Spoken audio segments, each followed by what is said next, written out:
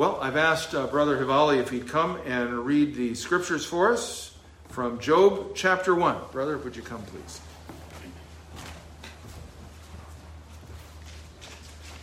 This is indeed privilege to read the word for all of us as we worship together. And I have a couple of comments before we read the whole portion, Job 1, the entire chapter. There is a testimony of God's testimony about this person, Job. And Psalm 125 also talks about the same thing. Those who trust in the Lord are like Mount Zion. So in a nutshell, as we come to worship here, actually the worship goes with us outside, because when people look at us, they also should worship our God by looking at who we are. With that faith and understanding, let's read Job 1. There was a man in the land of Uz whose name was Job. And that man was blameless and upright, one who feared God and turned away from evil. There were born to him 7 sons and 3 daughters. He possessed 7,000 sheep, 3,000 camels, 500 yoke of oxen, and 500 female donkeys. And there were many servants, so that this man was the greatest of all the people of the East. His sons used to go and hold a feast in the house of each one on his day. And they would send and invite their 3 sisters to eat and drink with them. And when the day of the feast had run their course, Job would send and consecrate them, and he would rise early in the morning and offer burnt offerings according to the number of them all.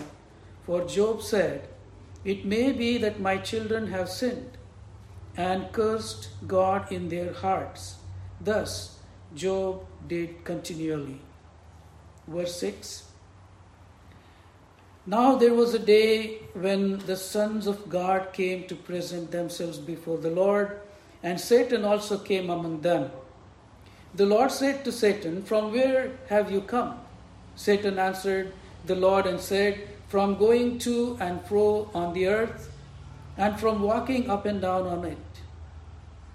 And the Lord said to Satan, "Have you considered my servant Job, that there is none like him on the earth, a blameless and upright man who fears God and turns away from evil?"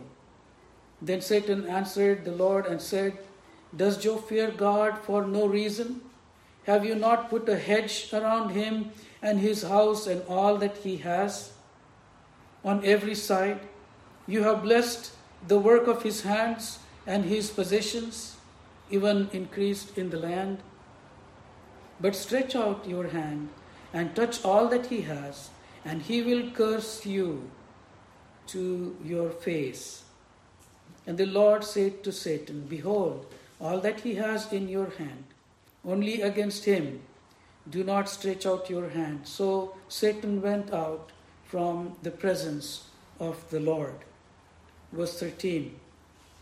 Now there was a day when his sons and daughters were eating and drinking wine in their oldest brother's house. And there came a messenger to Job and said, "The oxen were plowing and the donkeys feeding beside them, and the Sabeans fell upon them and took them and struck down the servants with the edge of the sword. And I alone have escaped to tell you." While he was yet speaking, there came another and said, "The fire of God fell from heaven, and burned up the sheep and the servants, and consumed them. And I alone escaped to tell you. And I alone have escaped to tell you." While he was yet speaking, there came another and said, The Chaldeans formed 3 groups and made a raid on the camels and took them and struck down the servants with the edge of the sword, and I alone have escaped to tell you.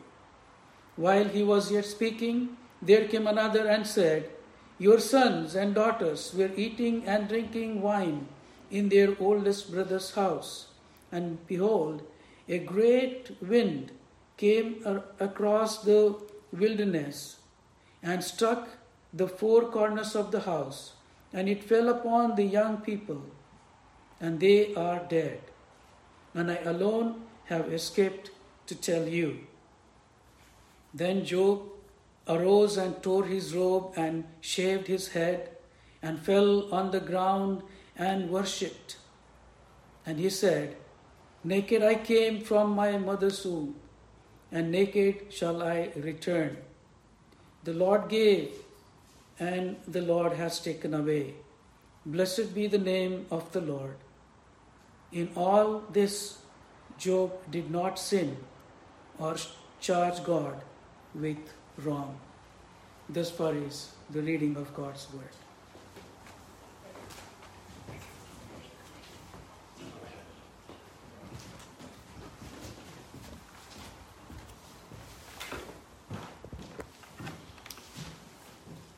Thank you, Brother Havali. So, as those of you who have been here, you can tell right away, we're not going to continue on in 2 Corinthians today. Just as taking a little break from it, particularly as I've been thinking about the afflictions that a number of our members here have been enduring of late, and just particularly the Schmidts, as Bob has talked to me about. Just it's like one hurdle after the other that just keeps presenting itself, and trying to get treatments to Joan that will be effective, and the discouragements that are there, and the challenges that are there.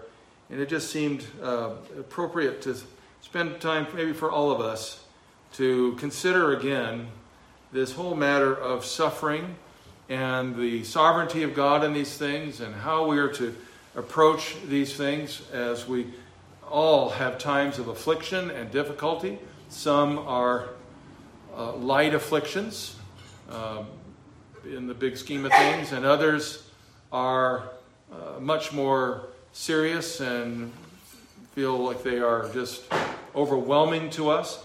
How do we deal with that? And particularly when we look at these circumstances and can't figure out not just why, but what is happening. I know in our sister Joan's case, it's been months and months and months to even be able to find out up there what exactly was wrong, and what exactly the extent was, and how serious it all was. Just trying to get those answers was difficult, and adds to the whole fear factor, if I can use that phrase, because the unknown is a fearful thing, is it not? Whether it's our health, our finances, our relationships, or anything else in this life, we have to face it. We don't know very much. And especially about what the future will bring, we know even less. I mean, think about it. If you and I had everything that we needed to address a problem, we wouldn't be afraid of it.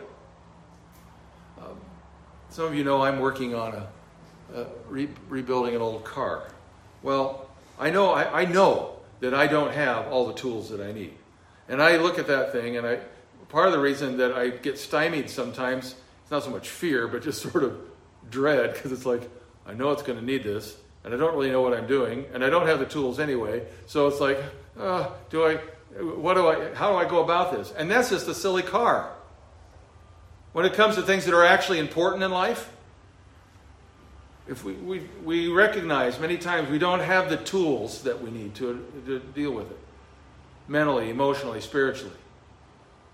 And with those, but if we had those, if we had everything we needed, or at least we thought we did, and there are people that walk through life who think that they need nothing, and so therefore they walk fearlessly in where angels fear to tread, and sometimes with some interesting consequences.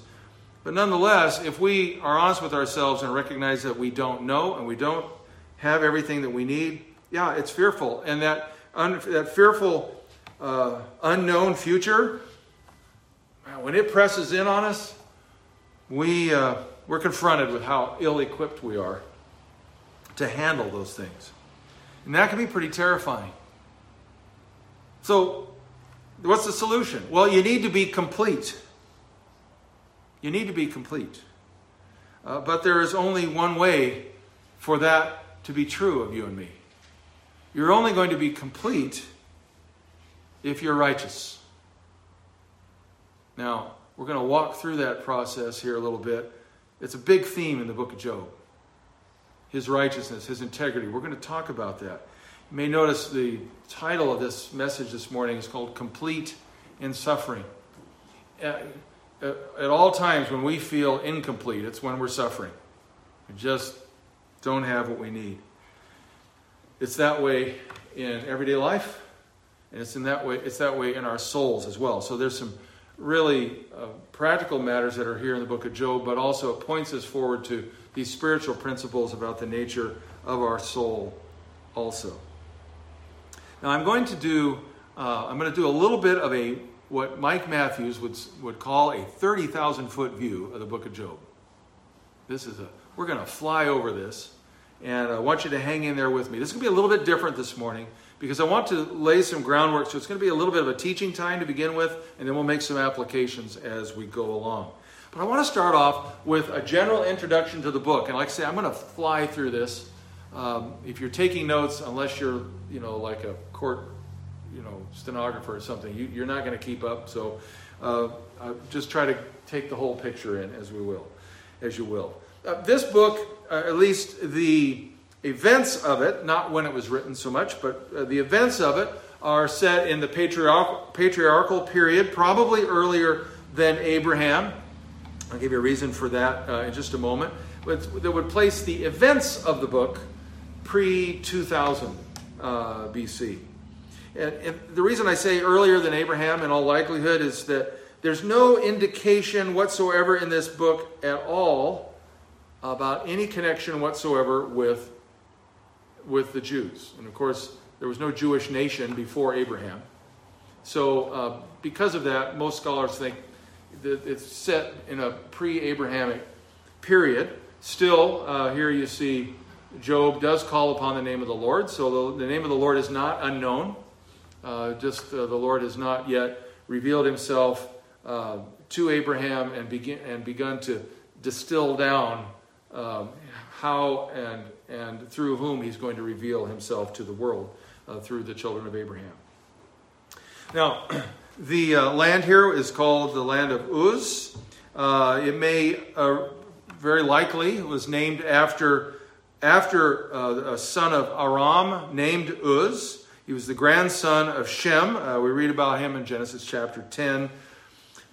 This area is sometimes identified with the kingdom of Edom, which is roughly the area of modern-day southwestern Jordan and southern Israel. So south and east of Jerusalem, if that helps you at all in your mind's eye.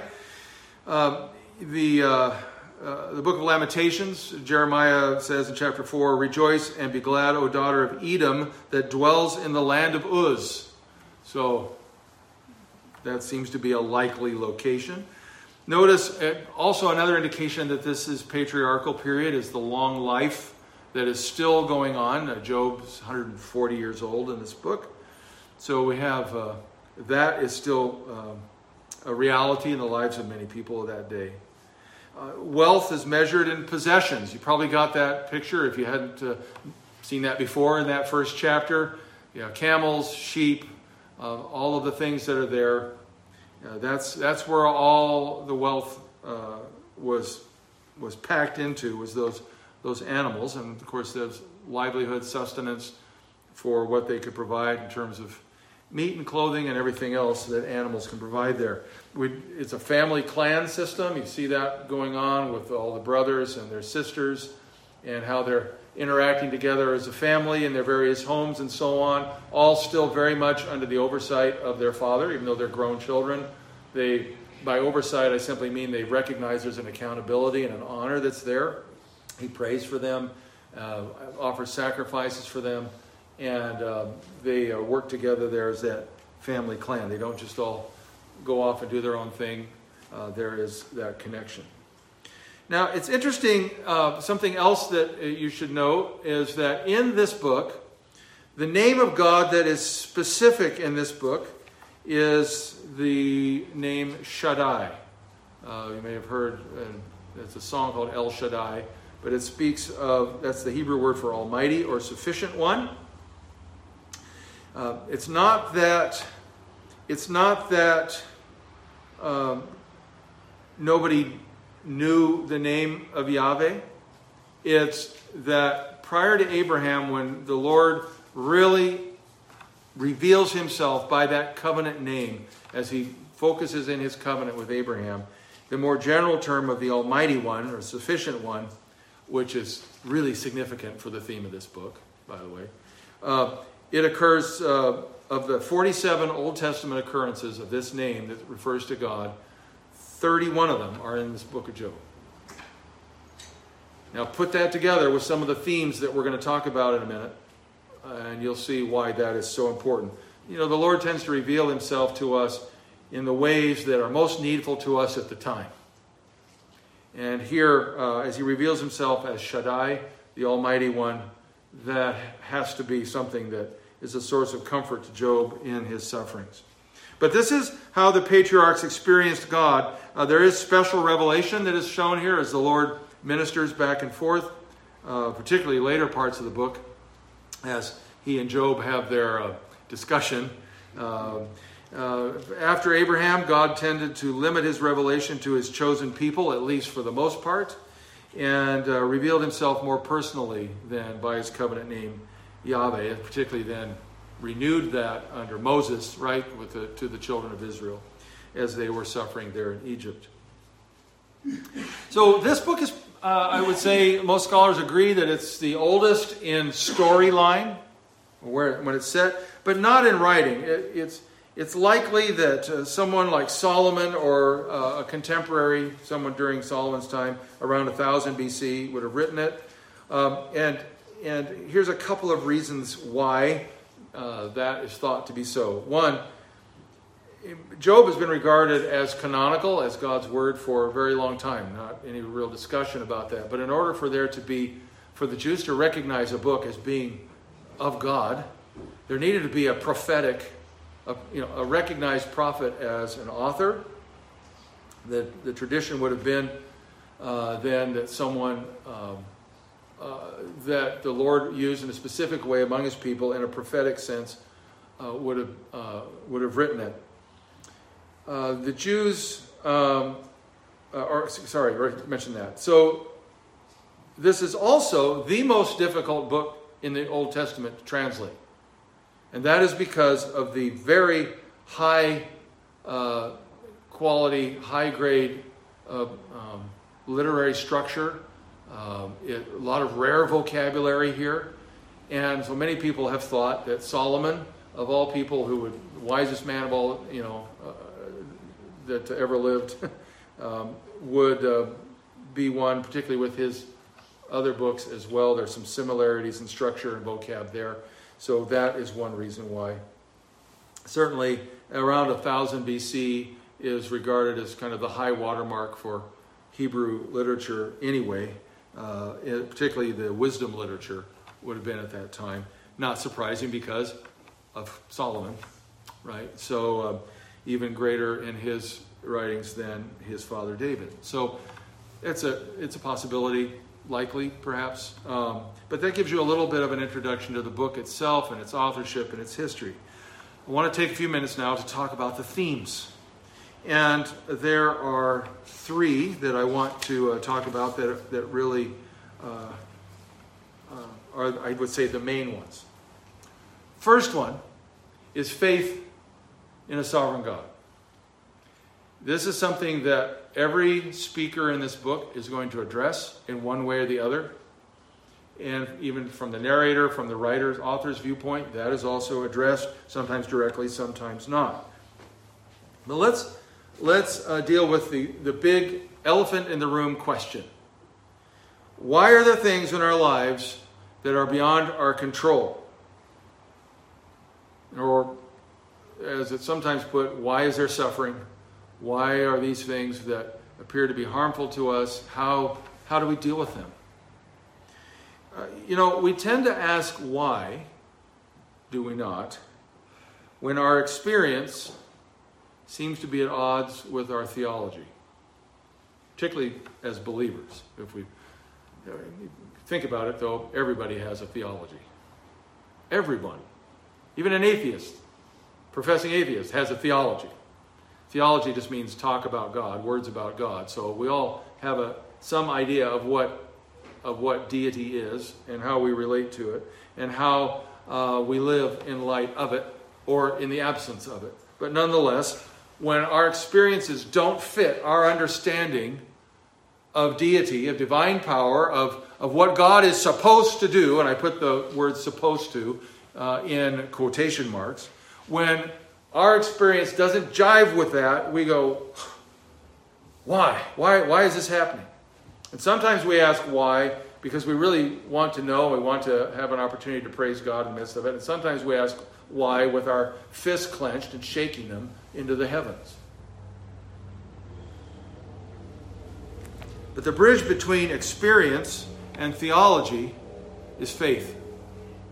And that is a huge component here in this book, the theme of faith in God's sovereignty. Now there's three different, and you can see I've got them there for you in the notes, if you have the notes insert. My apologies for our bad printer this week. But think about these three different approaches that we see by the speakers in the book. First of all, there's an existential approach to faith, which is not much faith at all. And it's going to surprise you that I'm going to put Job in this category, at least at the beginning. And that's because Job, as you can tell by all the things that have taken place, even though he says what the Lord has done, it's fine. And yet as you go through the rest of the book, Job really is struggling to live out the theology that he knows with what he's experiencing. And from the existential standpoint, there are no answers.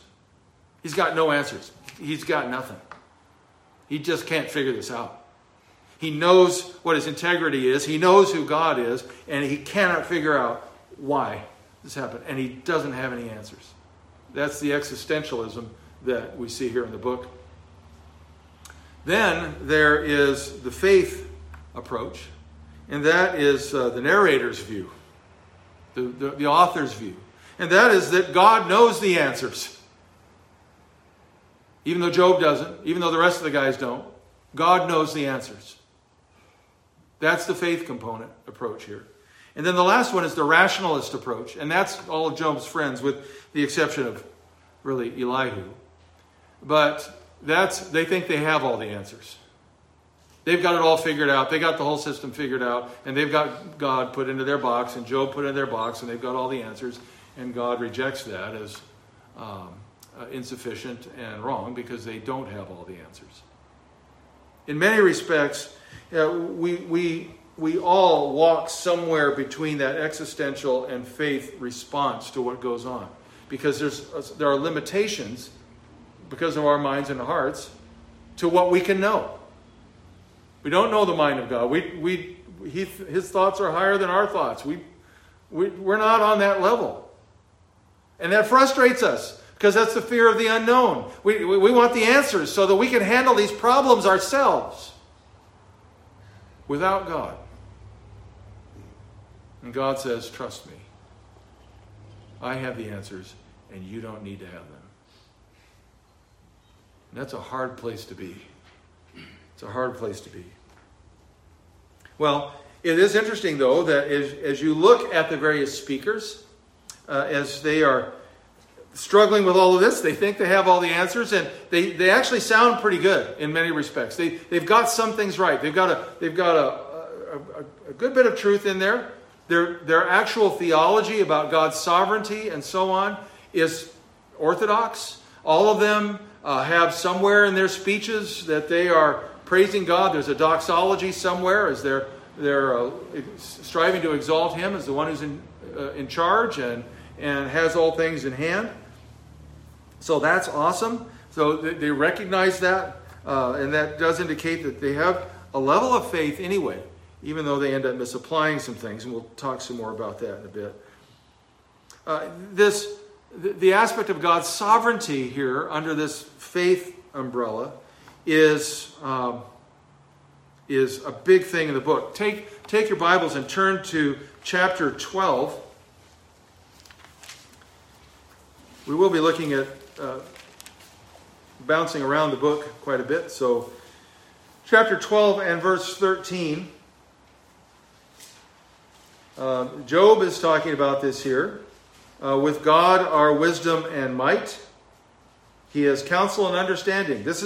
He tears down, none can rebuild. If he shuts a man in, none can open. This is all about his sovereignty. Job recognizes that. The other guys do too. Chapter 2 and verse 10.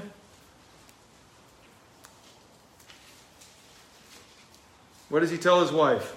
Because his wife says, curse God and die. And he says to her, you speak as one of the foolish women would speak. Shall we receive good from God, and shall we not receive evil? So Job understands this idea of sovereignty. And even the others do as well. Again, they misapply it. But nonetheless, they recognize that God is sovereign. Sovereign over calamity, sovereign over good times, sovereign over everything. Now, if there's any point at which, when we think about theology, that our fallen human pride starts raising its hackles, it's this whole idea of God being sovereign. Because that's the thing about sovereignty. Sovereignty is something that isn't shared. If a person is sovereign, he's sovereign without respect to anybody else. So we are used to thinking about sovereignty, and in fact there's a whole philosophical discussion that talks about the idea of sphere sovereignty as the different spheres of life, whether it's family or church or government or whatever it is, that within those spheres of influence and activity that there are those that, and particularly from a Christian standpoint, that God has allocated sovereignty over who's going to be in charge of what. And that's a wonderful study to go through. But it doesn't change the fact that somebody allocated all those, that somebody put all those things in place, and that ultimately, even though there are lesser sovereigns, there's an ultimate sovereign over all, and that is God Himself. And that theme is throughout this book, with an encouragement to trust Him. And then also as an aspect of His sovereignty, we will see, like in verse 17 of chapter 7, 17 and 18. You can turn over there real quick.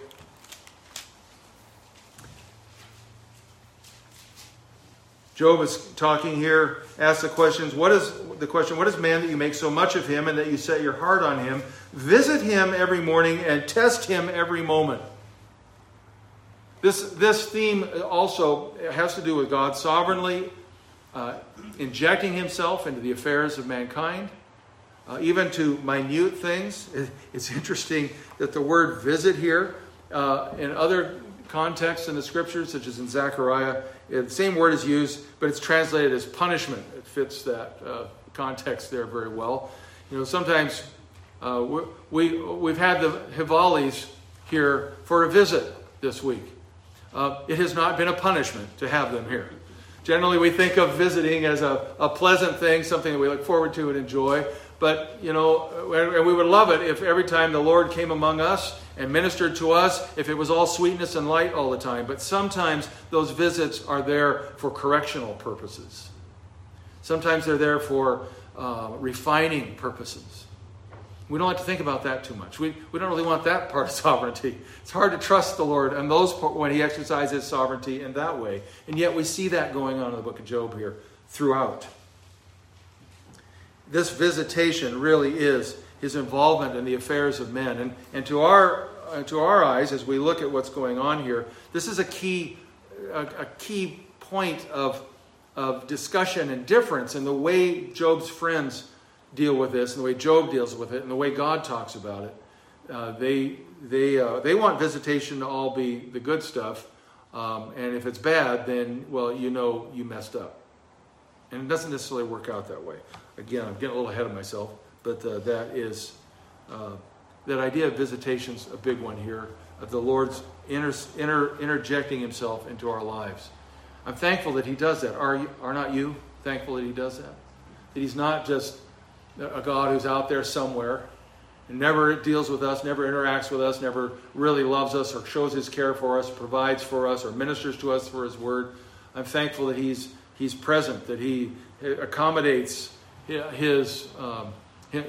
Himself to our frailties so that we can have some level of communion and joy and interaction with Him, even to the point of saying, come, let us reason together, says the Lord. And if ever that command was lived out in the Scriptures, we see it here in the book of Job, where Job basically wants to take the Lord to court at the end. Say, all right, I got a case to put before you. And the Lord tolerates that, and indeed seems to welcome it. And I'm thankful that we have this example here. It gives me courage to come to the Lord when I have a complaint and a lack of understanding and a fear that I know that I will be received. And even if the answers He gives me are not what I was expecting, I know that from His word, He is faithful to visit me, both in affliction and in blessing. So that's one big theme, faith in a sovereign God. Now, the next one is a big one, and this is where I get the title of this from. And that is the whole idea of completeness. And that is not something that you probably thought about too much when you've read through the book of Job. But it really is the key to understanding Job's dilemma. Now, the word here is the word tamam. It means complete. No surprise there. There are various forms of this word. It appears throughout the book about 18 times. Every speaker uses it, except for Zophar. I think Zophar is probably the one that's the most out to lunch on his thinking with Job. But nonetheless, everybody else uses this word in some context or fashion in their speaking.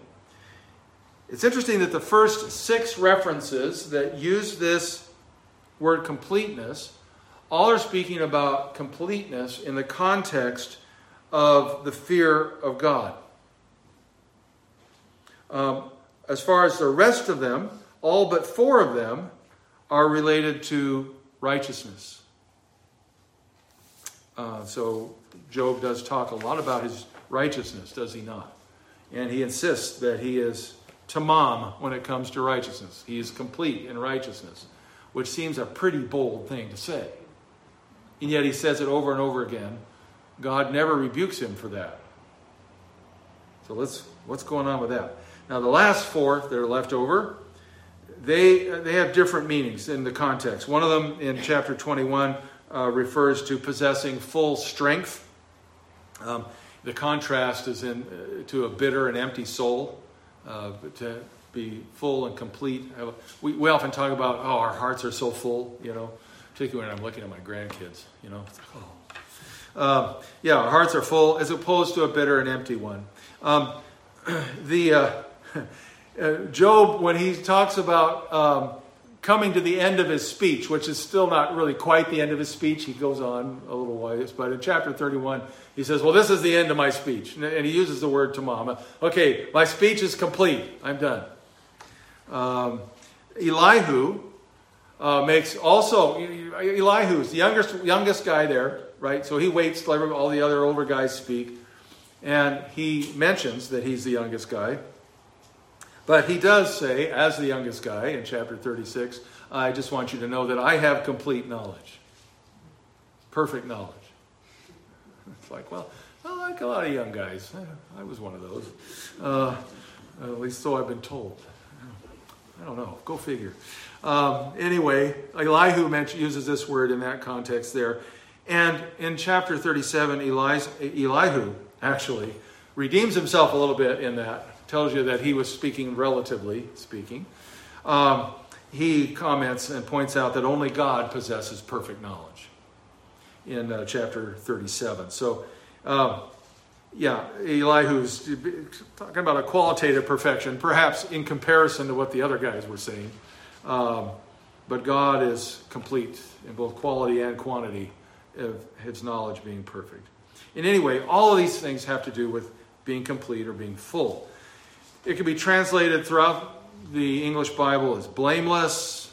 It depends on the context. Blameless, having integrity, being guiltless. When we're talking about full strength or something coming to its end or perfection. Now, it's interesting that most of the occurrences in the book of Job refer to Job. Either God declaring him to be complete, which happens. So it's not just Job, blowing his own horn. God says, look at my servant Job. Says the devil, he's a complete guy. He's a full guy. And many of them, Job is insisting that he is complete. Or his friends are declaring that he isn't complete. Or his wife telling him to abandon his completeness and curse God.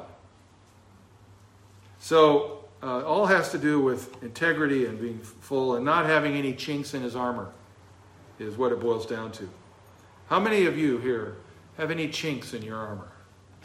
Can we say, if any of us would say, I have perfect knowledge. We might say, stand there a minute. Okay, now you feel back to reality because you don't. Or we might look at ourselves in the mirror and slap ourselves, whatever the case may be. But Job insists on this. Where does his integrity, where does his completeness lie? And this is the real critical thing. Look at chapter 27 and verse 5.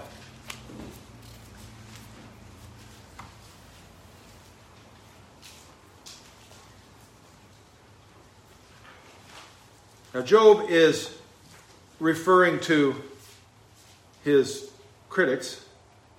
Actually, you know what? I'm going to read beginning of verse 2. As God lives, who has taken away my right, and the Almighty, who has made my soul bitter, as long as my breath is in me and the Spirit of God is in my nostrils, my lips will not speak falsehood, and my tongue will not utter deceit. Far be it from me to say that you are right, speaking to his friends. Till I die, I will not put away my integrity from me. I hold fast my righteousness and will not let it go. My heart does not reproach me for any of my days. Job, his integrity, all of his talk about integrity, his righteousness, and all of that is in the context of walking in the fear of God. This reverential fear of God. It has not varied, and no matter what happens, he will not abandon it. That is something that all of us should prayerfully seek in our own hearts and lives. To be able to declare, yes, we are walking in righteousness according to God's righteousness, according to God's standard, and we will not let it go no matter what happens. It will not compromise, will not curse God and die, but no, we'll hold fast to what we know of him and to the righteousness that we have because of our relationship with him. Job is a complete man, and here's the point, because he is a righteous, God-fearing man. That's what makes him complete. Not his possessions, not his family. If there was ever any question about Jesus' statement that Satan is a murderer from the beginning. Do you have any more evidence than what Satan did to all of Job's servants and to all of his children? He murdered them. And even in the face of that injustice, Job says, I'm not going to curse God. I don't understand this. I don't get it. But I'm not going to curse him. I'm going to trust him. That's why Job is a complete man. But this is also the dilemma, is it not? In fact, this is the very point of the whole huge question in the middle of this book. This just screams at you. If Job is so righteous and God-fearing, why has God allowed this to happen to him? Why did God put Job, this righteous man, God-fearing man, into the hands of the adversary? Why did he do that? As we see the story unfold, we're tempted to cry out with Job, right? I've declared things too wonderful for me which I did not know. We don't understand. We cannot wrap our heads around why God did what he did. So that brings us to the third theme. And here's where it really starts getting personal to us, because this is where our thought patterns lie. But I think it's helpful to have all these other things as background, as a foundation for then dealing with the next area of which is referred to as theodicy, or God's justice, in answering the question, why do the innocent suffer? And I'm going to put the word innocent in quotation marks, because truly there is no one who is innocent before God. But from our perspective, people that don't seem to deserve what happens to them, why does that suffering take place? And for many people in this world, they look at the suffering, they look at the wars, they look at the heartache, they look at the illness, they look at all these other things and think, if God is really God, none of this stuff would ever happen. So, because they're all determining what is good by their own standard, right? But they look at that and go, well, I'm done with this God stuff. This really is a huge question. But you have to understand that whole faith and sovereignty. You have to understand I'm only complete and ready to deal with stuff, ready to deal with the fear of the unknown, if I'm actually righteous according to his standard. And so then, okay, for most of us, I think we know how that righteousness according to his standard takes place. We'll talk about it in a few minutes. But let's talk about this idea of God's justice. Now, the view of the narrator is seen there in chapter 1, which Brother Anup read for us. Satan has made a challenge to God. Why do they suffer? Because we have an adversary.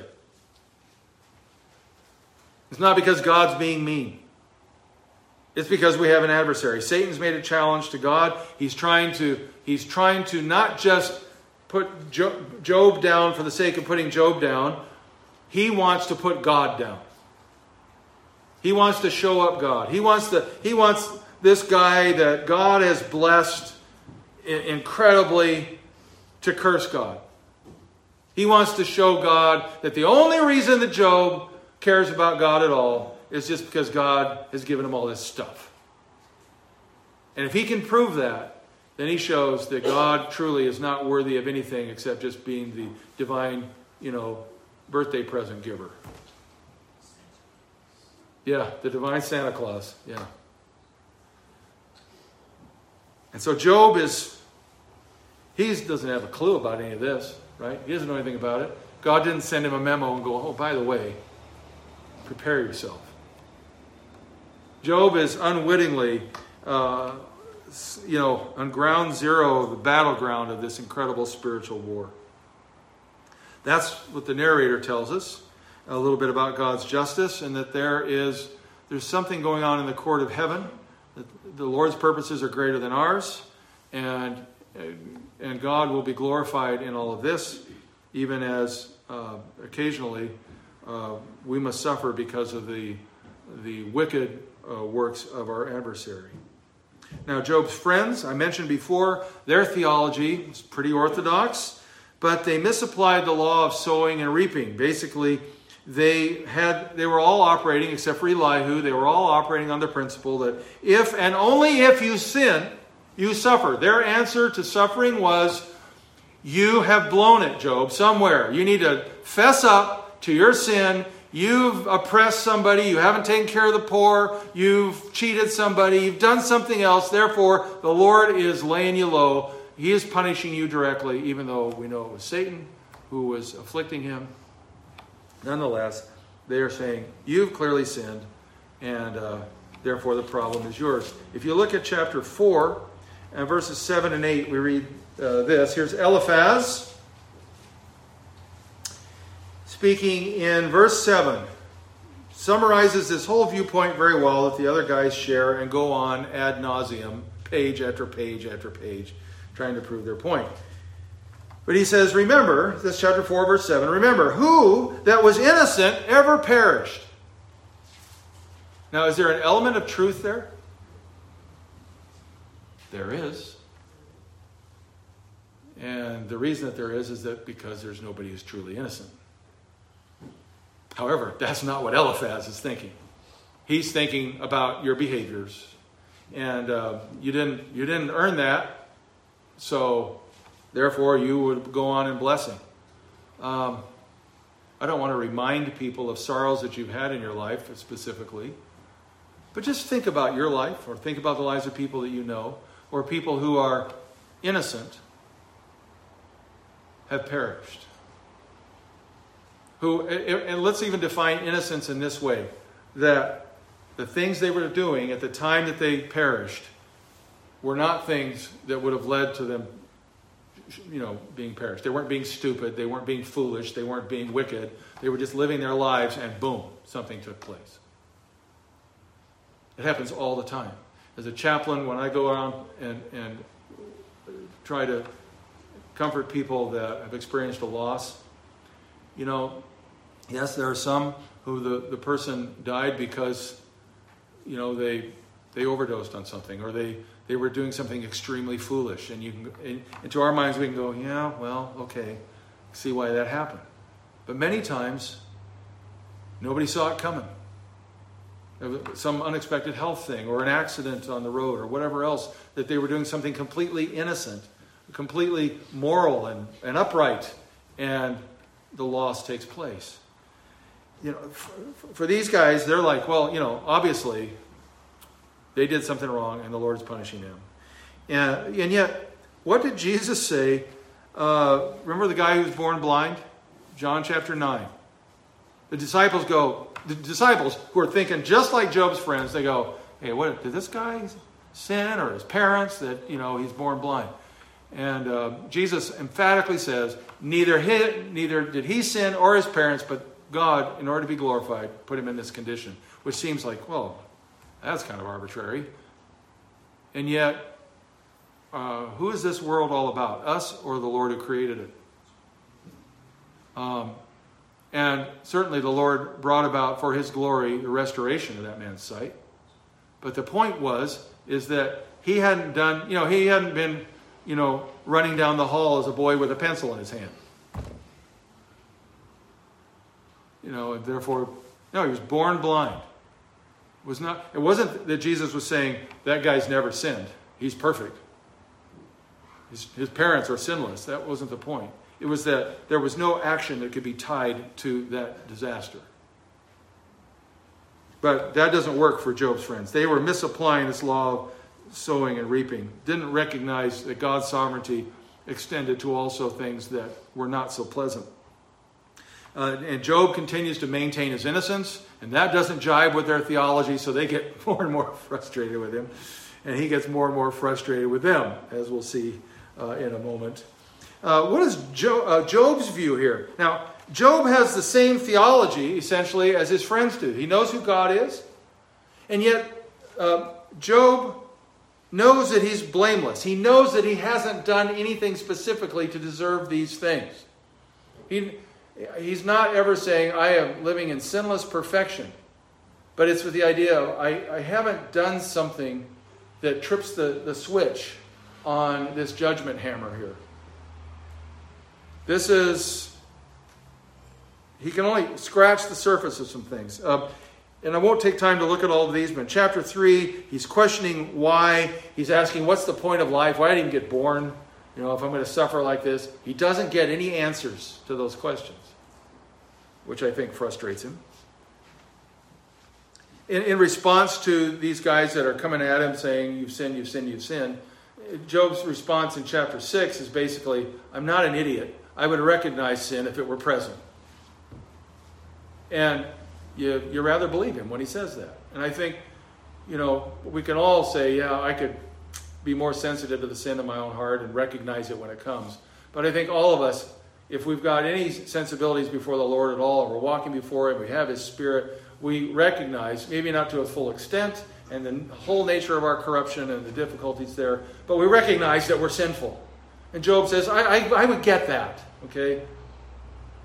And in chapter 10, he comes to the Lord and says, Lord, I'm innocent. I haven't done anything. So he's wrestling with all of this. And yet he recognizes that he's part of a bit of a system.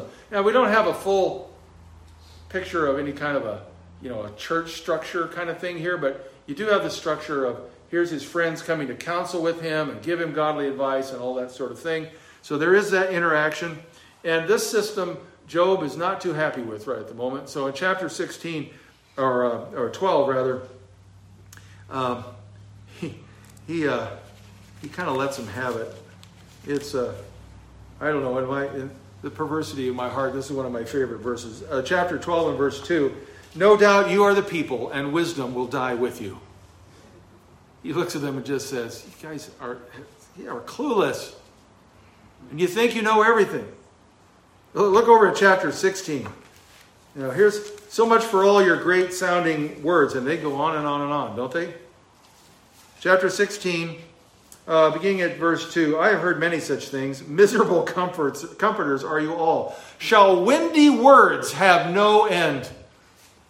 He's like, enough with you trying to fix me when you don't have the tools yourself. And we can certainly sympathize with him there. What he wants is to reason directly with God. He says that in verse 3 of chapter 13. And he's willing to do that even if it kills him.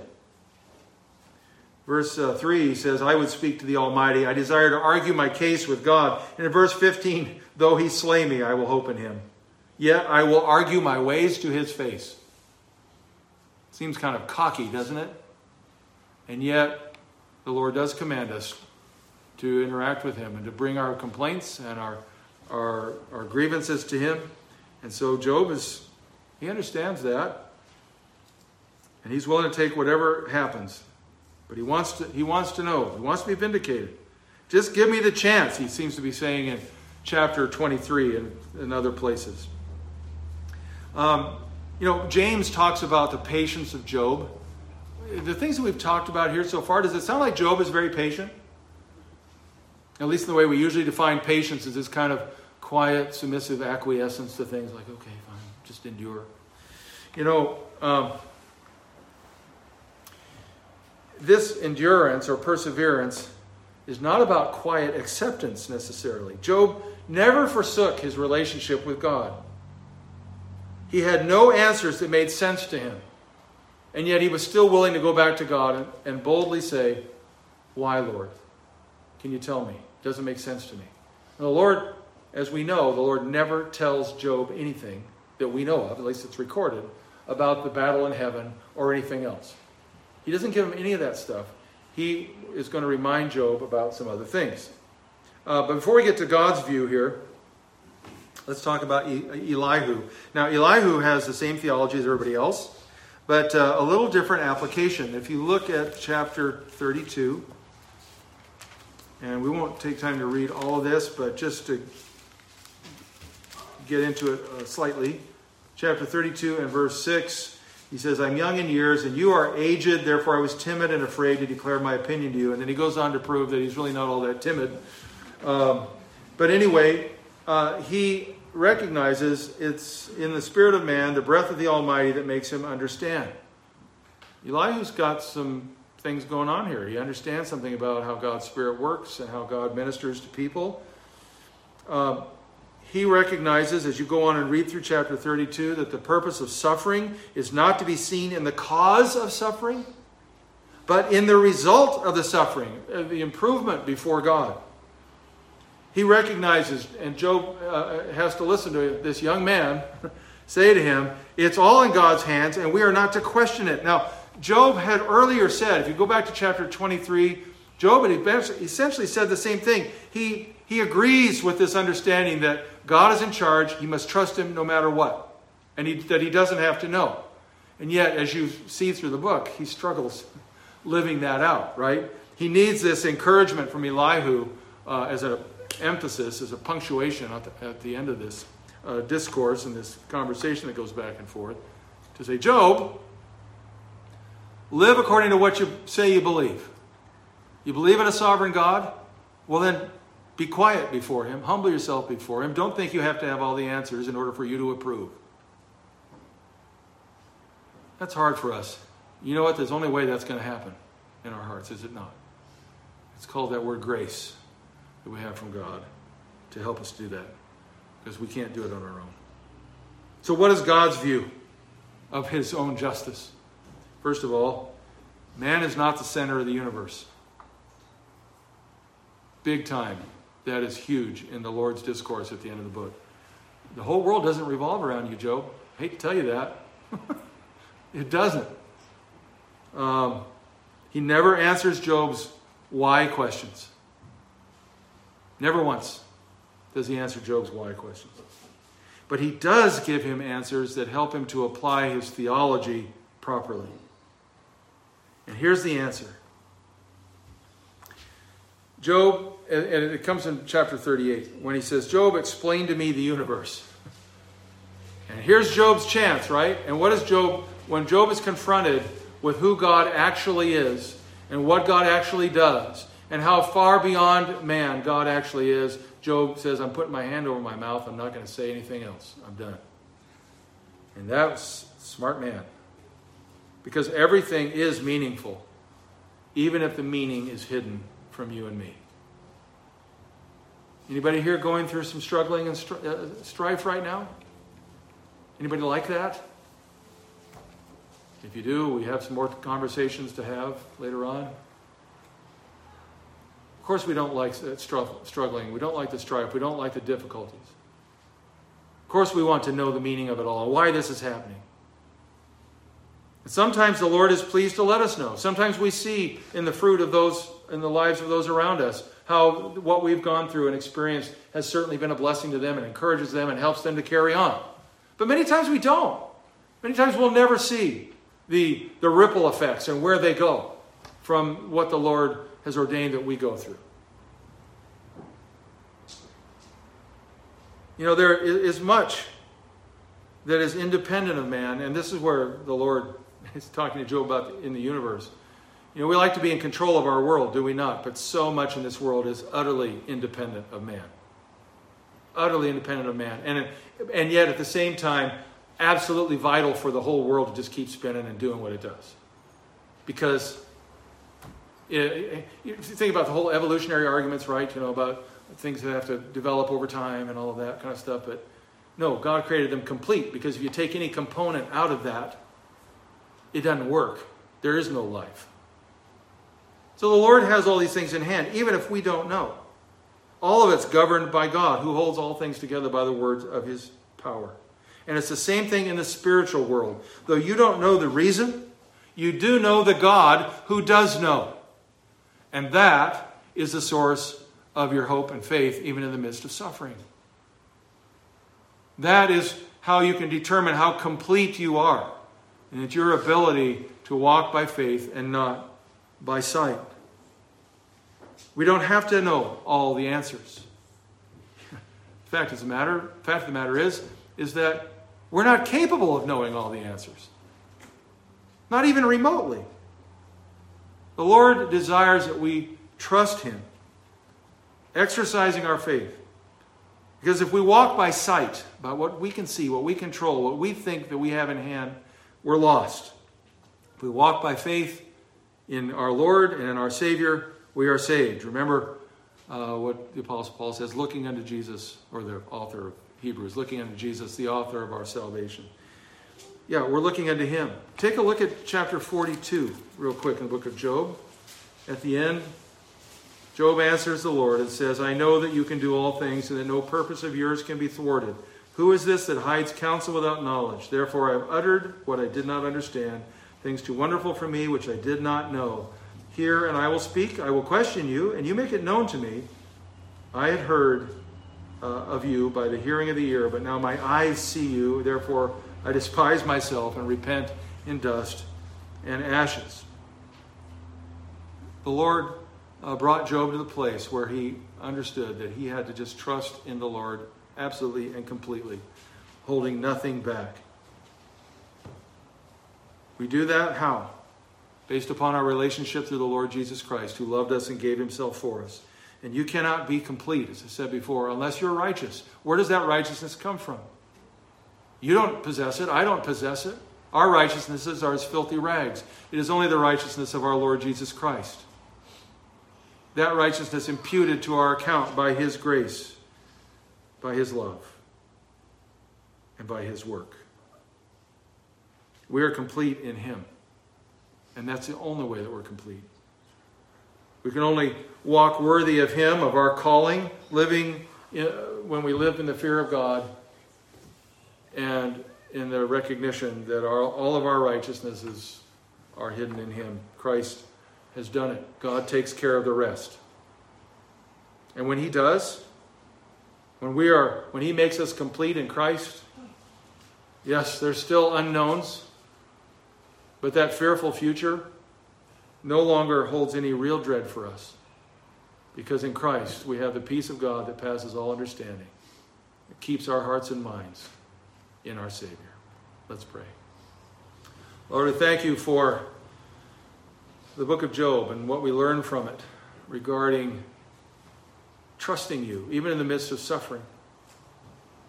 I pray, Heavenly Father, that as we meditate upon these things this week, particularly if we're in the midst of affliction and challenge, Lord, we will find comfort, as Job did, in your absolute sovereignty and power and wisdom that far exceeds anything that we can do, anything that we can think, anything that we can understand.